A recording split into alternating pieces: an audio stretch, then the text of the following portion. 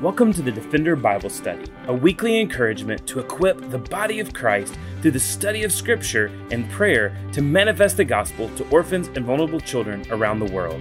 This podcast is a ministry of Lifeline Children's Services where we believe that defending the fatherless begins by being rooted in God's Word. It's January 3rd, 2022. I'm Rick Morton, and this is the Defender Bible Study. Well, we're really excited that you're joining us today on this first Monday of the new year to study God's Word with us. And we are, like everyone else during this season, we've been a little bit of off rhythm and into a little bit of a different rhythm around here because of the holidays. And it's been a great Christmas, and I've had a Merry Christmas and a Happy New Year. And now we're turning the page and looking forward into 2022. But before we do, we want to take a reach back into actually 2020. November the 30th, 2020, Herbie began a series for us, walking through each of the provisions of our faith statement. And so we want to go back to the Defender Bible Study, November 30th, 2020, where Herbie introduces the doctrine statement at Lifeline, why it's important, why doctrine is important. And the reason we're doing that today on January the 3rd is this being a time at the beginning of the year when many of us are reflecting and making New Year's resolutions and resolving to do things important in our lives. We want to remember how important right doctrine and a right view of God's Word is to all of those things that we would propose for the year. And so, without further ado, we're going to get to this study with Herbie coming from November the 30th, 2020. Well, today we are beginning a new 14-week study, which is going to be looking at Lifeline's statement of faith and doctrine, who we are and why it's important and what we believe. We are taking these next 14 weeks to study point by point our 13-point statement of faith, and we think this is important because this, more than anything else, defines who we are as believers, but also defines who we are as a ministry. It is this statement that we ask all staff, prospective adoptive parents, foster parents, volunteers, and board members to sign and to attest to. And we live in a time and a day where doctrine or a set of fundamental beliefs is no longer seen as essential. Instead, the world and some evangelicals blur the lines and in the end look very much like the world. But at Lifeline, we want to be a ministry that knows God's Word, follows God's Word, and displays God's Word. We want to be a people that are distinctively described as a people who mimic Christ. We want to be people whose lives are distinct and whose lives show the vulnerable and a watching world the beauty of the gospel of Christ Jesus. George Barna has surveyed so many in America and has specifically surveyed American evangelicals to see if they practice what they preach. And he has found that the majority of people who consider themselves evangelical don't know what the Bible says about doctrine. They don't preach what the Bible says about doctrine, and consequently, they live lives that mimic the world. The definition Barna uses for the wide group of evangelicals is a person willing to say this, that they have made a personal commitment to Jesus Christ and that he is still important in their life today. He says these evangelicals divorce at about the same rate as the nation at large.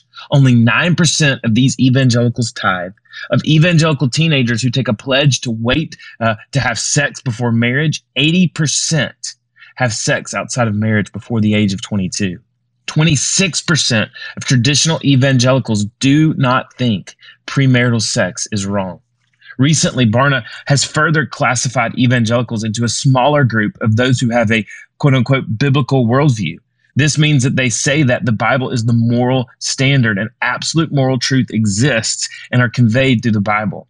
In addition, they believe that God is the all-knowing, all-powerful creator who still rules the universe, that salvation cannot be earned by their deeds, and that the Bible is totally accurate in all that it teaches.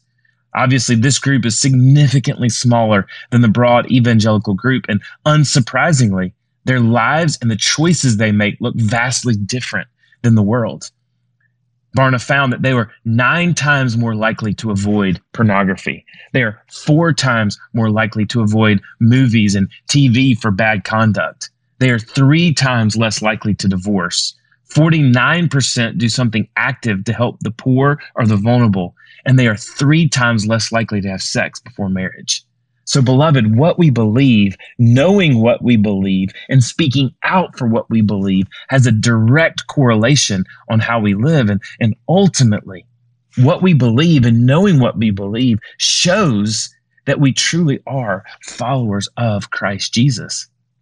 So it's important that we not only look at the 13 statements that make up Lifeline's statement of faith and that we affirm them, but it is even more important that we understand the biblical foundation that forms each of these statements. And so let's look first at John chapter 8, verses 31 through 38. Jesus is speaking to Jews. Verse 31 says, Jews who had believed in him. So these were not just an ordinary group of Jewish people, but these were Jews that had followed the teachings of Christ, that had believed in Christ. And he says to them, if you abide in my word, you are truly my disciples, and you will know the truth, and the truth will set you free. And they answered him, we are offspring of Abraham and have never been enslaved to anyone. How is it that you say you will become free? And Jesus answered them, truly, truly, I say to you, everyone who practices sin is a slave to sin. The slave does not remain in the house forever. The Son remains forever. So if the Son sets you free, you will be free indeed. I know that you are offspring of Abraham, yet you seek to kill me because my word finds no place in you. I speak of what I've seen with my Father, and you know what you have heard from your Father. Truth and knowing what we believe we see from this passage will give us true freedom. Notice that these Jewish believers were missing crucial truth about the Messiah. They were so entrenched in Abraham in parsing words that they had almost missed the truth that Jesus was the Messiah, that Jesus was the one to come. And they missed that truth, and therefore they were missing true freedom. Verse 37, they were seeking to kill Jesus. Why? Because his word, his truth, had found no place in them. They didn't know the scripture. They didn't know the word. They didn't know who they were. They didn't even really know what they believed. I love what John Piper says about this passage. He says, this is the power of truth. You will know this and you'll become the freest of all people because you will be set free from the bondage of loving anything more than you love God. You'll be set free from wanting anything more than you want God. You'll be set free from treasuring anything more than you treasure God. And you will be the freest of all people to do what you love, want, desire, treasure, and never regret it in 1,000 years and 1,000 years to come. That's true freedom. Knowing who we are and what we believe also frees us to do what we have been commissioned to do. Matthew records in his gospel the Great Commission. And it says that Jesus was saying to his disciples, all authority in heaven and earth has been given to me. And he says, go therefore and make disciples of all nations, baptizing them in the name of the Father, the Son, and the Holy Spirit, teaching them to observe all that I've commanded you. And behold, I am with you always to the end of the age. And so as we begin this study of looking at these 13 foundational statements of who we are as Christ followers and what we believe, I want us to see that we have been commissioned by the Lord to do 2 principal things. And these are mandates that we see from the Lord and we see from his word. First, Jesus tells us to make disciples. There's a mandate to make disciples. This does not mean that we are simply to make converts who claim to believe in God and Jesus, but this means making disciples who obey what Jesus commands. This includes loving God, Matthew 22:37. You shall love the Lord your God with all your heart, with all your soul, and with all your mind. This includes observing communion. Matthew 26, verse 26. Now, as they were eating, Jesus took bread, and after blessing it, he broke it, and he gave it to the disciples and said, take, eat, this is my body. And he took a cup, and when he had given thanks, he gave it to them, and saying, drink of it, all of you, for this is my blood of the covenant, which is poured out for many for the forgiveness of sins. This includes practicing biblical community. In a way of biblical discipleship and biblical confrontation. Matthew tells us in Matthew chapter 18, the way of confrontation and the way of church discipline and discipline among believers. And it says, truly, I say to you, whatever you bind on earth shall be bound in heaven, and whatever you loose on earth shall be loosened in heaven. And again, I say to you, if two or more agree on earth about anything they ask, it will be done for them by my Father in heaven. For where two or more are gathered in my name, there I will be among them. And remember, this is not just a Bible study. This is practicing biblical community where there's confrontation and church discipline. And then we're to live out the Sermon on the Mount, including discerning between true and false teaching. Matthew's Gospel, Chapter 7, verse 15, beware of false prophets who come to you in sheep's clothing, but inwardly are ravenous wolves. You will recognize them by their fruits. Are grapes gathered from thorn bushes or figs from thistles? So every healthy tree bears good fruit, but the diseased tree bears bad fruit. A healthy tree cannot bear bad fruit, nor can a diseased tree bear good fruit. Every tree that does not bear good fruit is cut down and thrown into the fire. Thus you will recognize them by their fruits. And Jesus, he invested in his disciples. He made them into disciples by teaching them. He didn't just give them an easy believism prayer and say, just believe anything you want, just come to me. No, he invested in teaching his disciples before the cross. And even after the resurrection, he spent much time teaching them about the kingdom of God. Luke chapter 24, verse 44, after the resurrection, it says that Jesus says to them, these are my words that I spoke to you while I was still with you, that everything written about me in the law of Moses and the prophets and the Psalms must be fulfilled. Then Jesus opened their minds to understand the scriptures, and he said to them, thus it is written that the Christ should suffer and on the third day raise from the dead. And that the repentance for the forgiveness of sins should be proclaimed in his name to all nations, beginning from Jerusalem, and you are witnesses of these things. Jesus invested in his disciples so that they would know the truth, and the truth would set them free. But Paul, the Apostle Paul, he wasn't simply an evangelist who just wanted to see converts, but he was a disciple maker who ensured that those who were following Christ knew the whole counsel of God. Acts chapter 20, verse 27, Paul says, for I did not shrink from declaring to you the whole counsel of God. As Paul planted churches, he was determined that churches knew the Bible, that they knew what Jesus taught, and that they earnestly understood what it means to be a Christian. Letters like Romans and Galatians and Ephesians all contain doctrinal statements of faith. It says in Romans 15:18 that Paul taught churches to be obedient in word and deed. In Colossians 1:28, it said that Paul worked to see every man mature in Christ. In 1 Timothy 3:1-7, it says he sought to raise up pastors, elders, and men and women of godly character, grounded in the word of God and able to instruct others. And then Paul poured himself into a young man like Timothy, who would in turn know the word, preach the word, and then live out the word. 2 Timothy chapter 4, verses 1-5, I charge you in the presence of God and Christ Jesus, who is to judge the living and the dead, and by his appearing and by his kingdom, preach the word. Be ready in season and out of season. Reprove, rebuke, exhort with complete patience and teaching. For the time is coming when people will not endure sound teaching, but having itching ears, they will accumulate for themselves teachers to suit their own passions, and will turn away from listening to the truth and wander off into myths.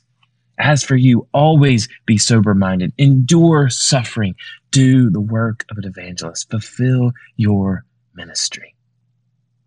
Knowing doctrine helps us to do the two principal things we have been commissioned by the Lord to do. The mandate to make disciples, but then secondly, the call to shepherd God's people.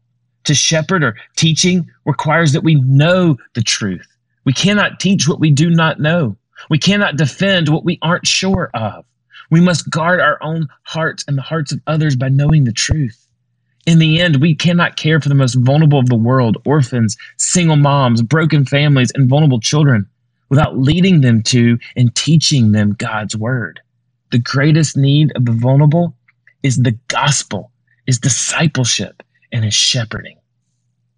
I love what 2 John verses 6-11 says. It says, and this is love. What? That we walk according to his commandments.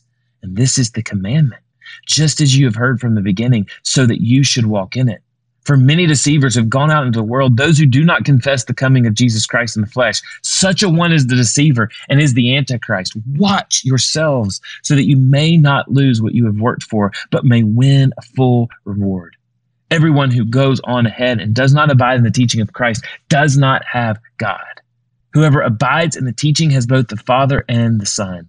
If anyone comes to you and does not bring this teaching, do not receive him into your house or give him any greeting. Whoever greets him takes part in his wickedness. Oh, beloved, the sheep need shepherds. They need protection.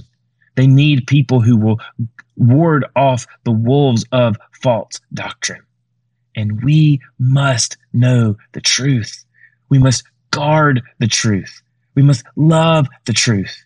And we must shepherd the flock of God. The mission that we have is urgent: to preach the gospel, to make disciples, and to protect Christ's people, those whom he purchased with his own blood. We are commissioned to make disciples, and sound doctrine is needed.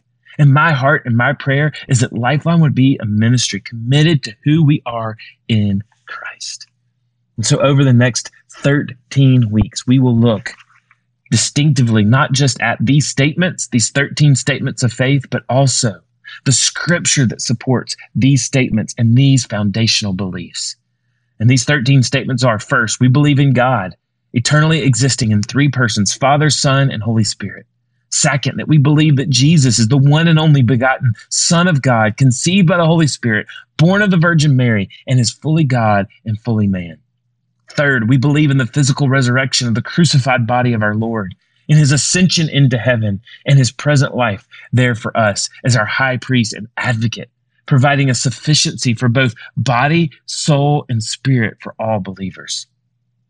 Fourth, we believe that the Lord Jesus Christ died for our sins according to the scriptures as a representative, substitutionary, and complete sacrifice, and that all who believe in him are justified on the ground of his shed blood. Fifth, we believe that all who receive by grace through faith the Lord Jesus Christ are born of the Holy Spirit and become children of God, and there is no other way of salvation but through Jesus. Sixth, we believe in the personal, visible, and second coming of our Lord Jesus Christ at a time unknown to us, but for which we are eagerly anticipating. And then seventh, we believe that the redeemed will have eternal life with Christ Jesus, while the lost will be separated from God in everlasting punishment. We believe, eighth, that every believer is sanctified through the work of the Holy Spirit to pursue personal holiness. Ninth, we believe that man was created in the image of God, that he sinned and incurred not only physical death, but also spiritual death, which is separation from God, and that all human beings are born with a sinful nature and become sinners in thought, word, and deed. 10th, we believe that marriage is a sacred covenant before God and man, between one man and one woman, instituted by God from the beginning of creation. 11, we believe that God is the creator of all life and that every person is created in his image. At the moment of conception, a new human life is created with a sovereignly ordained sex of either male or female. And then 12th, we believe the scriptures of the Old and New Testament to be the word of God, written by men under the inspiration of the Holy Spirit. The word is inerrant, infallible, and sufficient in all matters of conduct. And then 13th, we believe that the Great Commission was given by the Lord to his church to disciple the world, and that sharing the gospel is the great mission of the church. And we're excited to explore these 13 statements and the passages of scripture that go with them, so that we know who we are in Christ and we ultimately know what we believe. Thanks for joining us for the Defender Bible Study. This week we are praying for the country of Guatemala. We pray that the gospel will go forward brightly in the midst of such a religious but yet not Christ-centered culture. We pray for the government to keep open-minded in more ways for the church to serve through foster care and adoption. We pray that the government sees international adoption as a part of the solution to special cases. We pray for the children in Guatemala. Many children reside in orphanages, and we pray for them as they grow up in places without a family. We pray for the caretakers in these homes. We pray that they have energy and endurance as they try to meet all the child's needs for them to stay healthy during this virus season. We pray for partners in Guatemala like La Reforma Church their pastors and members as they serve vulnerable and orphans in Guatemala in different ways. We pray for Paula and Larry of Somos, one of the organizations of La Forma Church that serves children at the orphanages by training mentors who pair with kids in a long-term relationship. We pray for ACH, an orphan care ministry, as they advocate in many different ways on behalf of Guatemala's children. We pray for Acts 29 Latin America as they train churches to plant other churches in the region, and they have the intention to include orphan care as a part of this planting philosophy. We pray for the local church in general, for them to have the boldness to take the gospel to those who have no hope in the midst of the pandemic.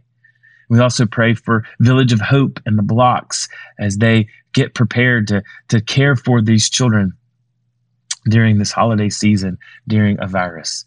So we also praise the Lord for the opportunity to extend our partners in country. We praise the Lord for La Reforma Church and the passion and commitment it has to care for the vulnerable and the orphaned. We praise the Lord for Acts 29 Latin America as they keep training healthy churches to plant other healthy churches. So let's pray. Father God, we thank you for the opportunity to work in the country of Guatemala. We thank you for the work that is being done, and we certainly ask that the church would continue to be a bright light, that the church and the gospel would continue to go forth, and the gospel would be heard, the gospel would be received, the gospel would be believed, and the gospel would change lives. We pray for the government to be open to the church, to serve and to partner with the local church. Pray that the church would see adoption and foster care as a local way, as a domestic alternative to helping children. But we also pray that the government would continue to see international adoption as a part of solution to special cases, kids that may not be able to find any other way of hope inside of Guatemala. And Lord, we pray for our partners, for La Reforma Church, for Somos, for Acts 29, for ACH, and for the local church in general, and for the leadership and staff at Village of Hope. Would you give them wisdom? Would you give them guidance? Would you give them understanding? Would you give them hope that's found in you? And would you use them in powerful ways for the spread of your gospel and your glory to the vulnerable in Guatemala? And Lord, we just praise you. We praise you for the opportunity to work in this country, to work alongside what you are doing. We pray that you would continue to use us in powerful ways for the spread of your gospel, for the extension of your kingdom, and for the growth of your church, in breadth and width and depth. Lord God, we love you and we praise you. And we ask all these things in your great name, in the name of Jesus. Thanks again for joining us for the Defender Bible Study. If you enjoy making this podcast a part of your weekly routine, we'd love for you to take a moment to subscribe, rate, and review the Defender Bible Study to make it easier for more people to find. For more resources and information on how you and your church can partner with Lifeline, please visit us at lifelinechild.org. Follow us on Facebook, Instagram, or Twitter by searching for Lifeline Child. You can email us directly at info@lifelinechild.org. We look forward to seeing you again next week for the Defender Bible Study.